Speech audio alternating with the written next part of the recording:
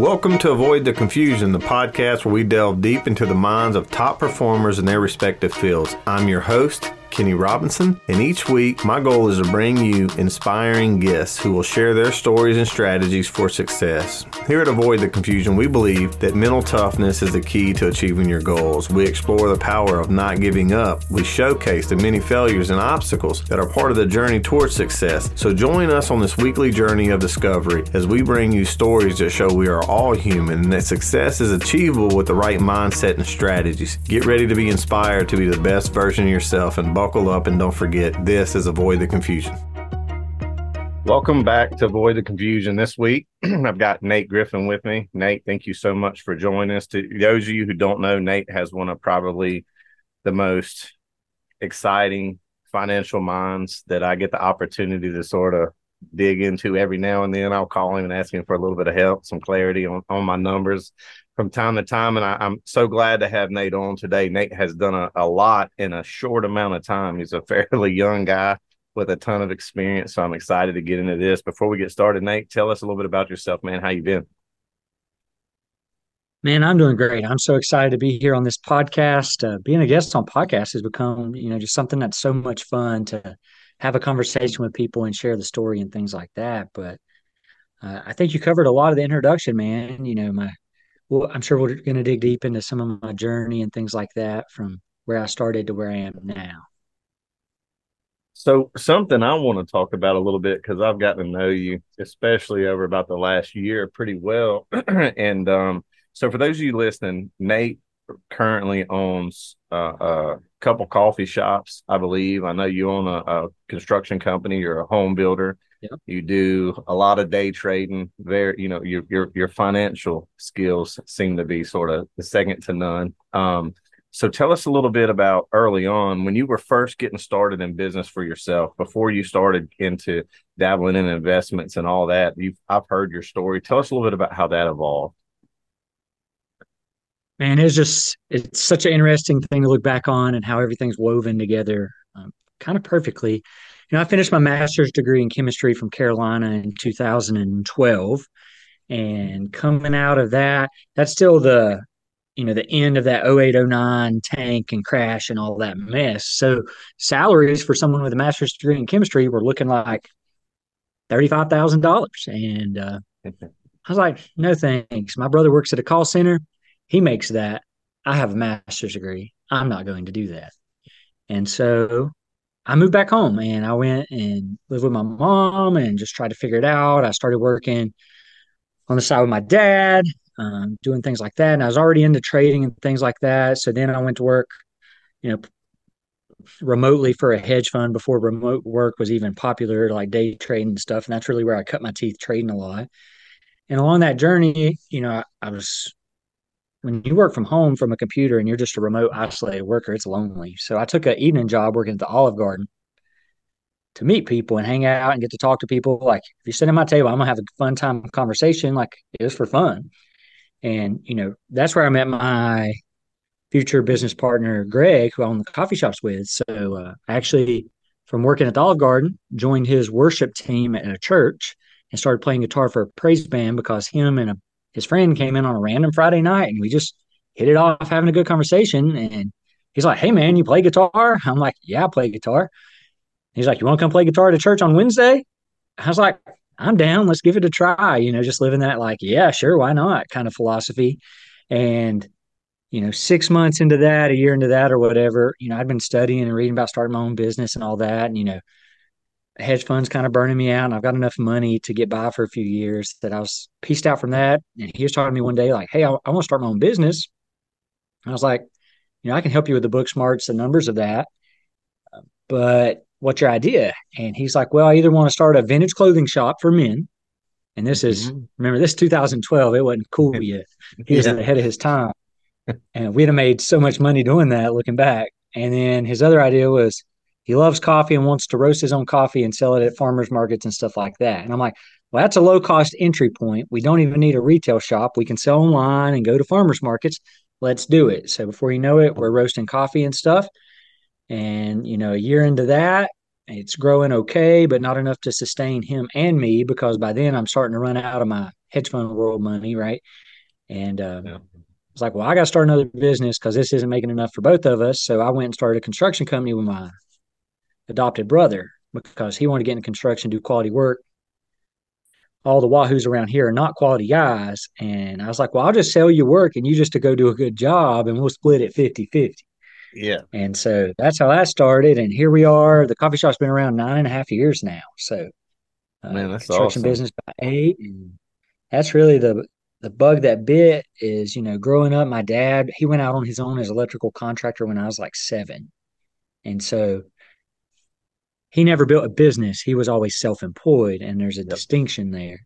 And he A always told me hundred when I percent. went off to college and stuff, he's like, learn how to build a business so that you make money when you don't go to work, and that he's self-employed, and there's a difference. Absolutely. And I know from knowing you and your story, you've done quite a good job of that because correct me if I'm wrong, but I think you probably put in less full-time hours most people put into their job in a week than you do in most of your businesses for the entire year and still generate a decent profit on the back end of that. So you've done an amazing job of building businesses and not just being self-employed. But there's a part to your story I want to ask you a little bit about. In between you starting the construction company and obviously getting involved in the coffee shops, me and you have talked before, and you actually worked for the FBI for a little while. Am I correct? Yeah, man, that was one of the better paying jobs with a master's degree in chemistry. Is I did a stint there. Um, I worked with the Counterterrorism and Forensic Science Research Unit, also known as CFSRU, along with the Evidence Response Team Unit, or ERTU. And I helped develop scent mimics to train cadaver dogs for a while. And that, I lived in Stafford, Virginia. I worked on the base in Quantico at the academy and stuff like that. And I think, that was a key moment in my life that was super pivotal, because the two spots that went to basically recent grads or college age students and stuff, um, there were like 20,000 applicants for those two spots, and Yeah. me and another dude got those two spots. So one, you're the cream of the crop automatically right there, right? And going through getting a top secret clearance and all of that stuff, and being vetted by the FBI and having an FBI badge, access card, different than like an agent badge. Yeah. But having a badge you flash when you go through the military gate and stuff is like, that was really a season where I went from like kind of like a lack of confidence to like stupid confidence that I can achieve whatever I want to. For sure.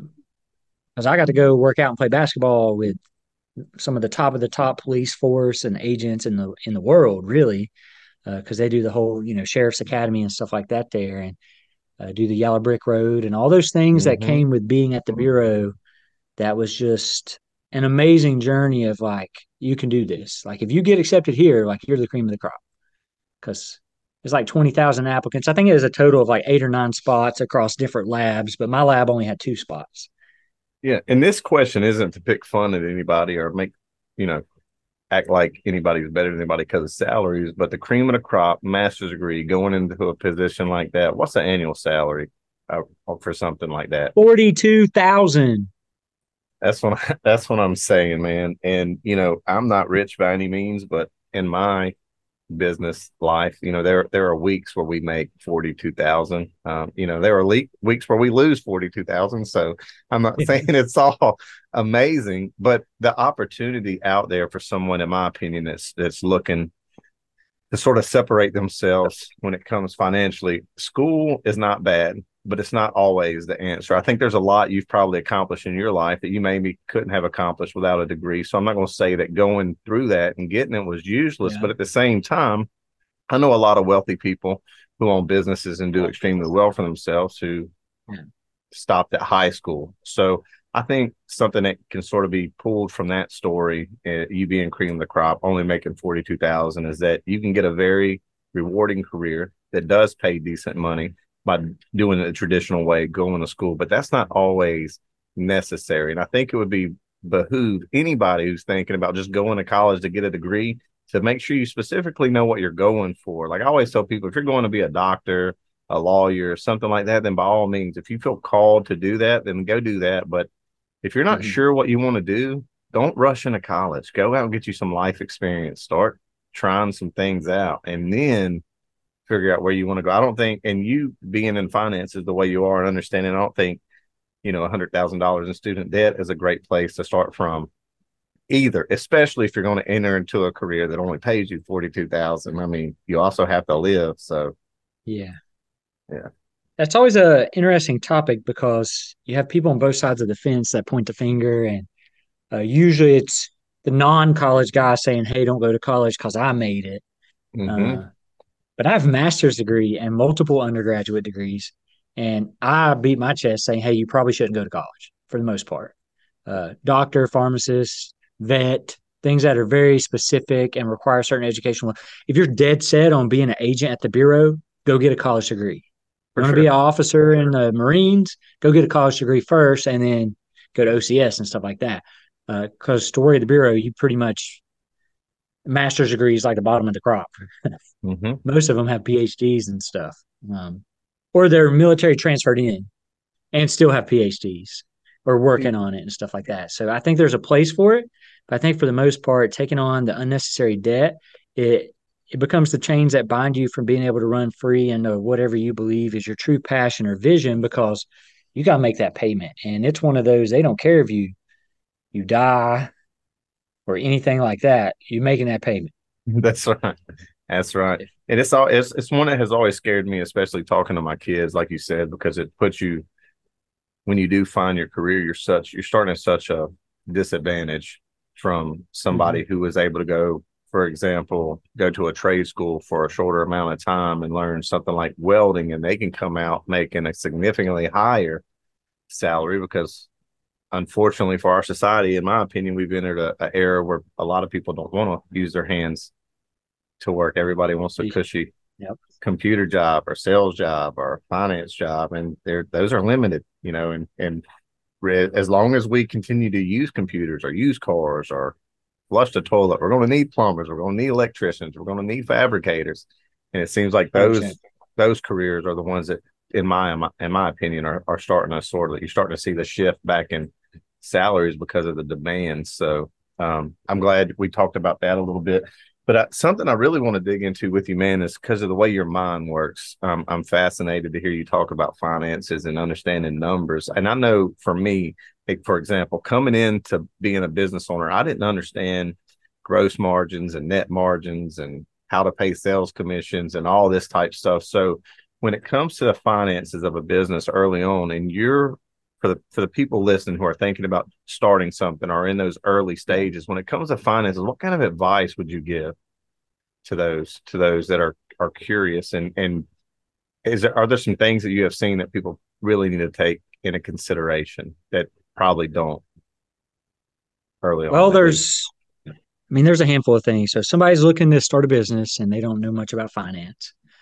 Um, this is one of the times where I will recommend going to a community college and taking a like accounting 101 class There you go. for adults in the evening, online, whatever. You could probably find an online program that goes through everything, but so that you can actually do some practical application of accounting and get your Mhm. feet wet with understanding finance lingo and things like that. I think, something like that. Let's say it's $300 for that credit or whatever. I don't see it being much. That's a great $300 and some time spent to understand fundamentals of numbers. Because one thing I see is as you get started, it's easy to go hire an accountant or a bookkeeper and all that. But like I see a lot of people not able to verify that their accountant or bookkeeper are actually able to do their job, and Yep. because they don't understand it themselves. So it's easy to take advantage of someone that has no clue about numbers. So I would start with learning fundamentals from an online class or something like that.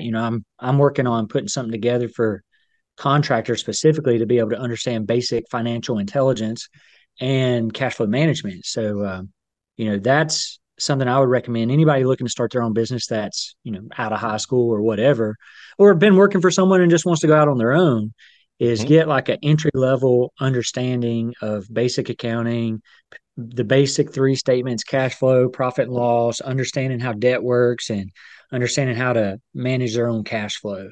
I think spending some time really understanding that and understand that for a lot of guys, when you start out, there's cash burn. There's a run rate for the first so long until you get established.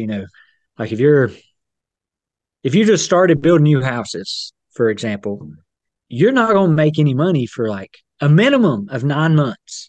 Mm-hmm. You're going to be riding in the hole. If you go on your own today and start a new construction today, it's going to be 6 to 9 months before you see the back end check on that, right? That's right. And so, like, you got to be able to take care of yourself and your family for whatever your project run rate is before you can leave your actual full time job. So, I see people push and make that jump maybe early, but if you're slapping up decks and stuff, and there's a 3 day turnaround on roofs and stuff, you can cash flow that pretty quick if you have been selling on the side and building your brand and things like that before you launch. But understanding that just because you go out on your own, it might be a while before you actually start making money to take care of your family.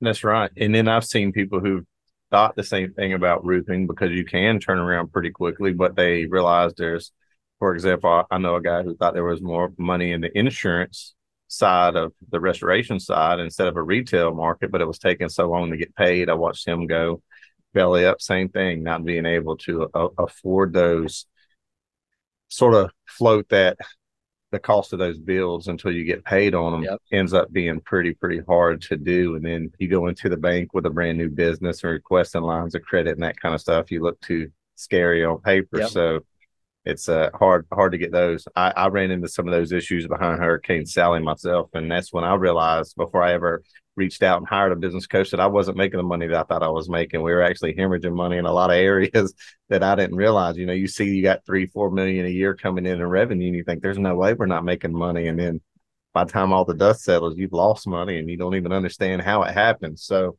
I reached out and found Mike Claudio, Winrate Consulting. Obviously, that's how me and you met, you being a coach on that team now as well, man. But whenever I get to talking to people about business and finances, I typically find that a lot of people really don't truly know their numbers. And I think a lot of people chase a huge revenue number and don't actually understand what that actually leaves them at the end of the year. And I had a guy once tell me that he had a $6 million a year roofing company, but he was able to net 20%. And he said most of these guys running 18, 25, 30 million companies are lucky to hit 4 or 5%. So you do the math. He's like, tell me who has the better business. And I understood pretty early on, it's not about that big revenue number, even though we all like to chase big numbers, man. But Nate, tell us a little bit about your experience in the coffee business, man, because that one was another exciting one to me. And I'm going to tell everybody listening, I hope you throw a plug in at first on where they can order some, because the few times we've spent weekends and stuff together and I've had that coffee, and it's absolutely amazing. Yeah, just solid. Everybody should check out shop.anchorcoffeeco.com and order a bag of coffee online. We can grind it or send it to you whole bean. And we've got a bunch of different varieties to choose from, and all of them are sure to please. So I think that journey's been interesting. I started the coffee business, and we originally just we wanted to roast and wholesale coffee. So we wanted online retail, farmers market retail, land wholesale accounts. So that means like distribute to coffee shops, restaurants, hotels, whoever would buy in like 5-pound increments, Mm-hmm. that kind of consumer of coffee, big craft bags. So, we got my first business loan was actually like a local economic development center. They gave me a 3% interest rate loan for like 18 grand to buy our first coffee roaster, like a big propane powered coffee roaster that you do 10 to 11 pounds at a time in that machine. And a roast takes like 12 minutes. So you could do like 4 cycles an hour, would be running pretty hard, like 40 pounds an hour. Yeah.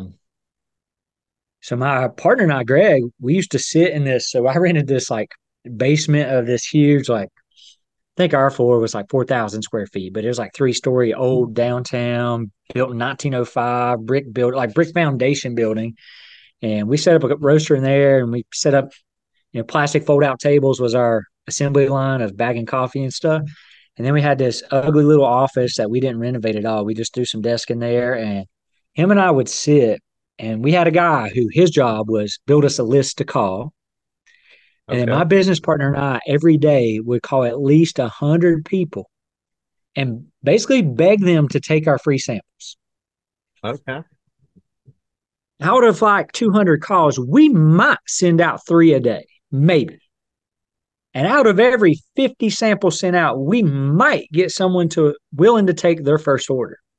And what we quickly learned in the wholesale coffee space is that people don't like to change, no matter how good the product is. Yeah. They especially don't like to change to a new company that they consider risky. Like, how do we know you're going to be here in 2 years? We've been buying from this guy for 7. Mm-hmm.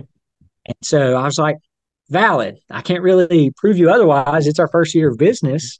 So I was like, well, what the hell are we going to do, Greg? We've called like 20,000 people across the United States. Yeah. And we have 5 wholesale clients. And I was like, this just isn't working. Retail's not, online sales isn't enough. And I was like, well, we got this big ass building. Let's build a retail coffee shop and start selling coffee by the drink. We're here anyways.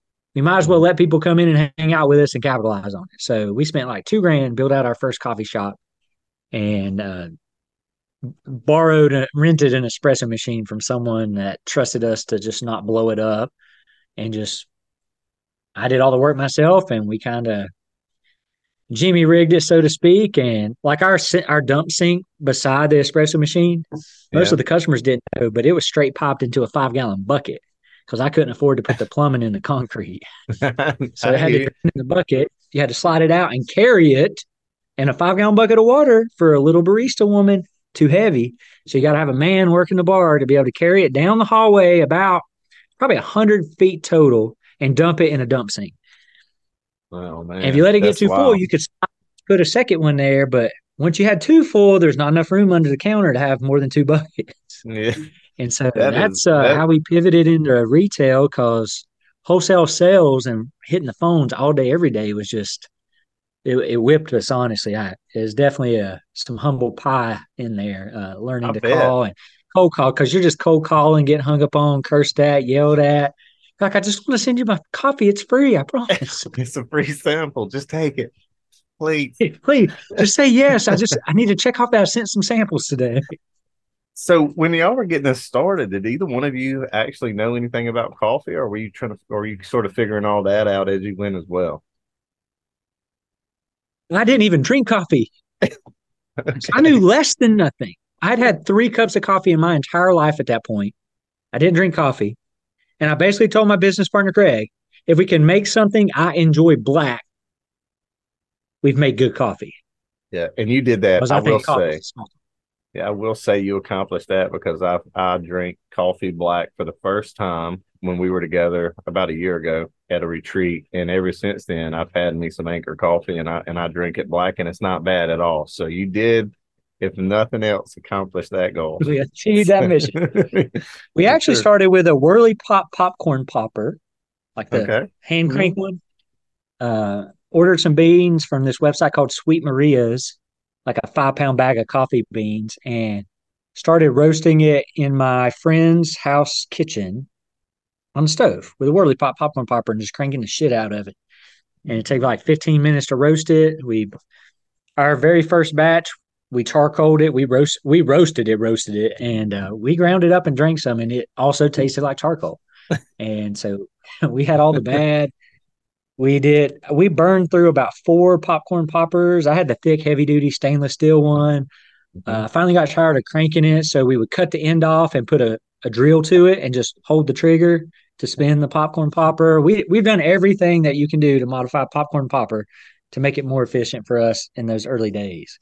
Yeah. But once you got sort of the mix and the roast figured out, then that's when you went and got the loan and invested the money in the actual roaster, so that we did a whole season that year at the farmer's market, basically roasting in a popcorn popper. We actually, second roaster was, I bought a propane grill, and there's this thing called an arcade drum kit. And it's basically the width of a grill, stainless barrel that's got a mesh, and it's got a little flap on the end. You load your beans in it, and it's got a motor mount, and you plug it in, and it spins like a rotisserie on your grill.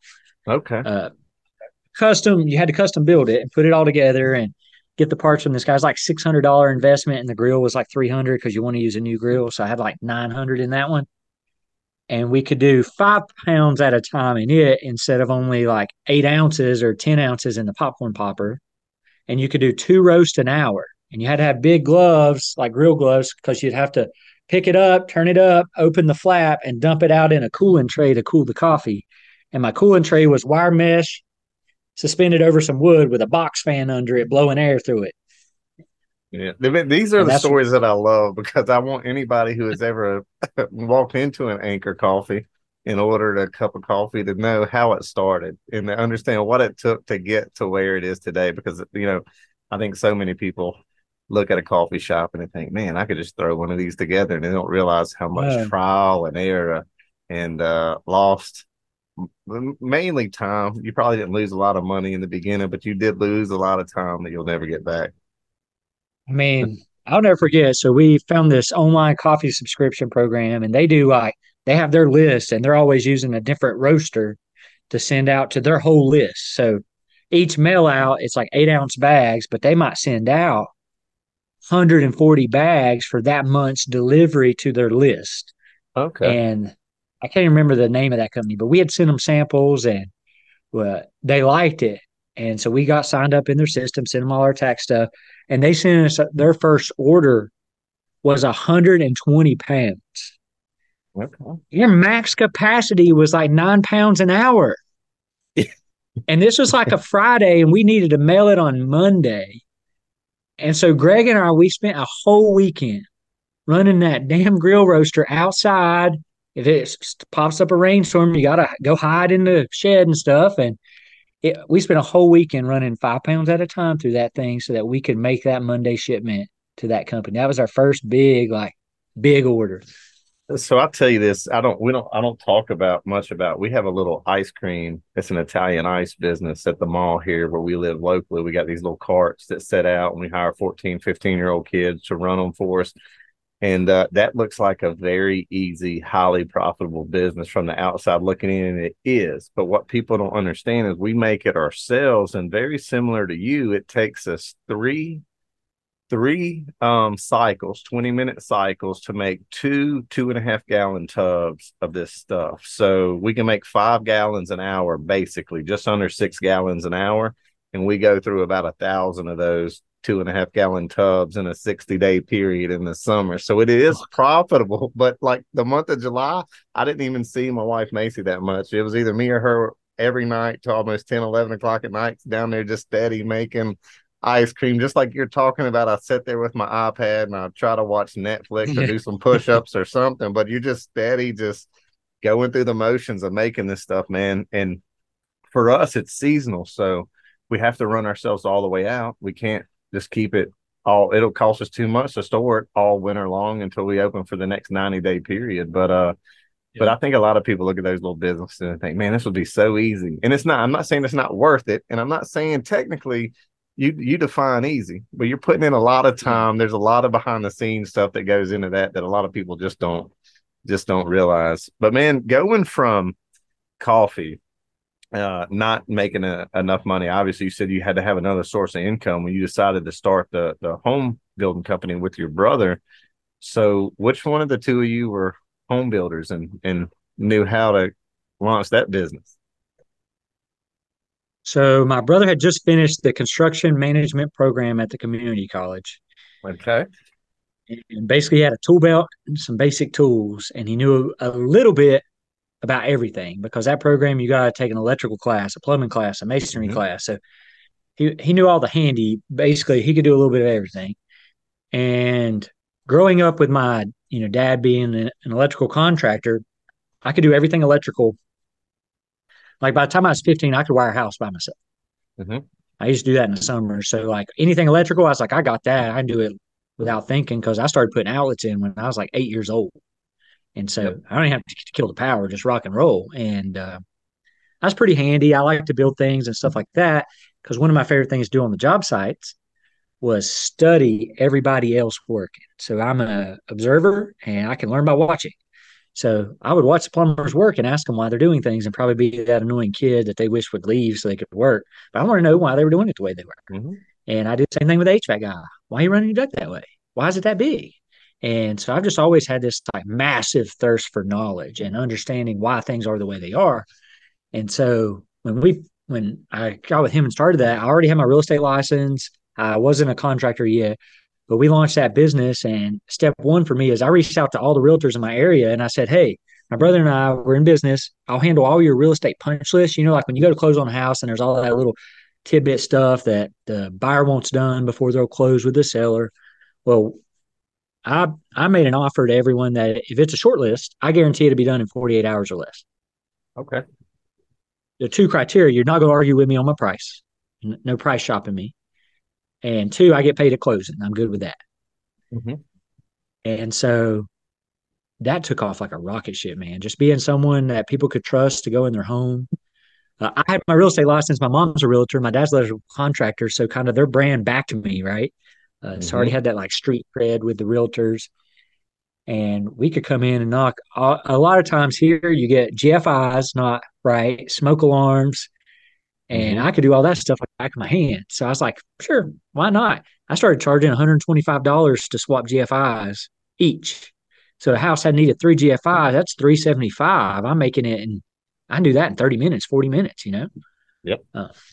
So I figured out like some basic services price list, and we actually started our business as just almost like a handyman service business to come in and knock out all the little stuff and started networking. Then that leads to the realtors talking to their clients about you. And then that leads to the client saying, hey, could you do this little bit of remodeling? Could you paint my house? Mm-hmm. Um, so I got really good at painting, learned all the basic stuffs of that. And I would YouTube warrior myself and just learn it or go find someone and learn from them real quick so that I could go do it. And that's how we built the business. And then we landed a big remodel. And then all of a sudden we're doing some additions. And then I don't know, it was like 4 years down the line. I was like, I think I want to build a new house, but Yeah. no one's ever going to let me build them a house if I haven't built one. So I built Yep. a spec house and I raised the money to build the spec house. And then we flipped some houses because my dad flipped houses when I was a teenager. So I was already familiar with that. So the first house I flipped, I made a deal with this old man. I was like, I'm gonna buy your house for $75,000. Are you good with that? Sign right here. And we signed a real estate contract. I bought his house for 75,000, closed in 2 weeks. I had $3,000 in the bank and no access to any money. So I literally just called everyone I knew. I said, hey, I'm buying this house. I'm going to flip it. If you'll loan me some money, I'll give you 10% more than you loan me back in less than a year, guaranteed. And I had the money within 7 days. And that was my first time raising capital. Yeah. That was before I built my new house. And then I did the same thing to build my spec house was I called all those same people. Hey, you remember that time we flipped that house and you made all that money? I'm going to do the same thing. I'm going to build a spec house. It's going to take me 8 to 9 months to build it, 60 days to get it sold. So year turnaround time max. And people did that one. And then after that, I had something marketable. And that attracted the one of the local home builders who's super successful in my area that's getting close to retirement.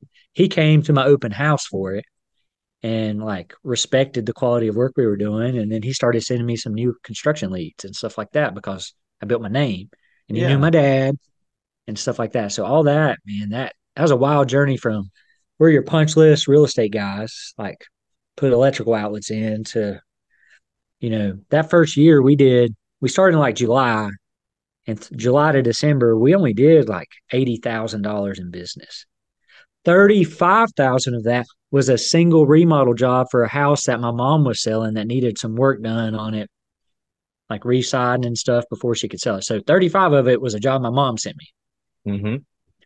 And the next year we did like 300, the year after that, like 700, the year after that, like 1.2. Okay. So I think that's something that many people need to hear because I think so many people want to start off with a big home building company. They think they need to build 10 homes a year when no, absolutely not.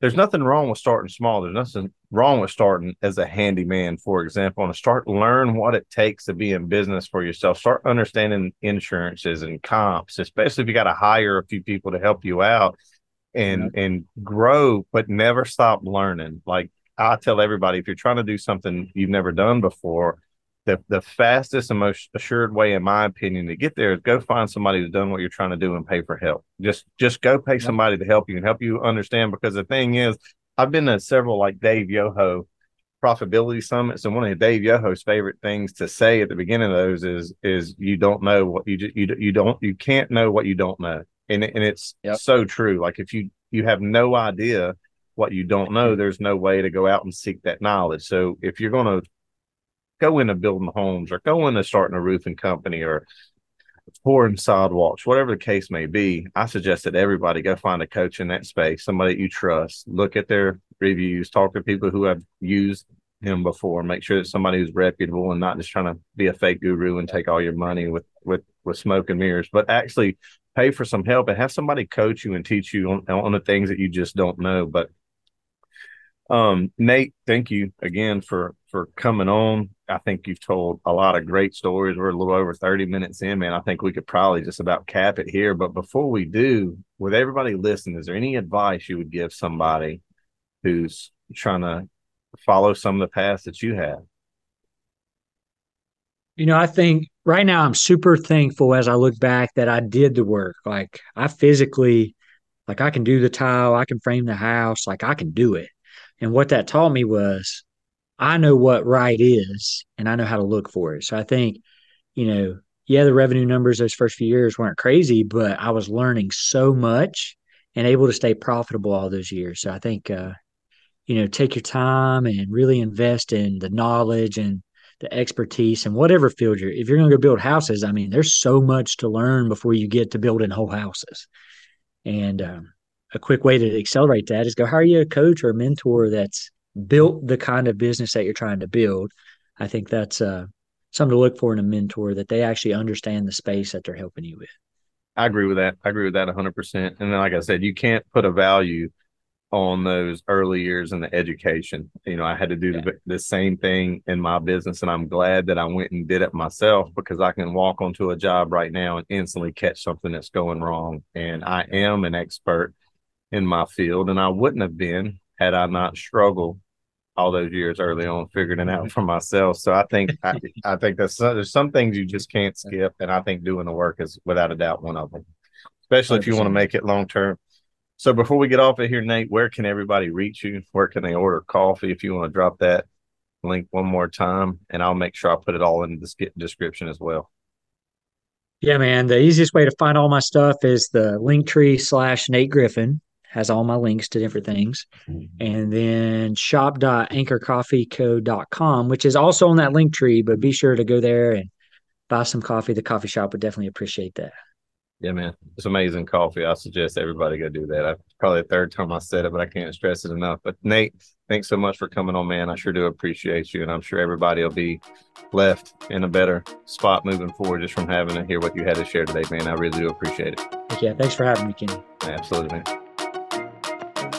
Thank you so much for tuning into this episode of Avoid the Confusion. We hope you found it inspiring and informative. Remember, success is not just about the talent. It's about mental toughness, perseverance, and the willingness to learn and grow. Make sure that if you found value in this episode today, that you hit that subscribe button so you don't miss any future episodes. And if you truly found it valuable, share it with your friends and family so they too don't miss episodes moving forward. And then don't forget to join us again next week as we bring you another top performer in their respective field and explore what it takes to be the best version of you for you. Thanks again for listening to Avoid the Confusion. We'll see you next week.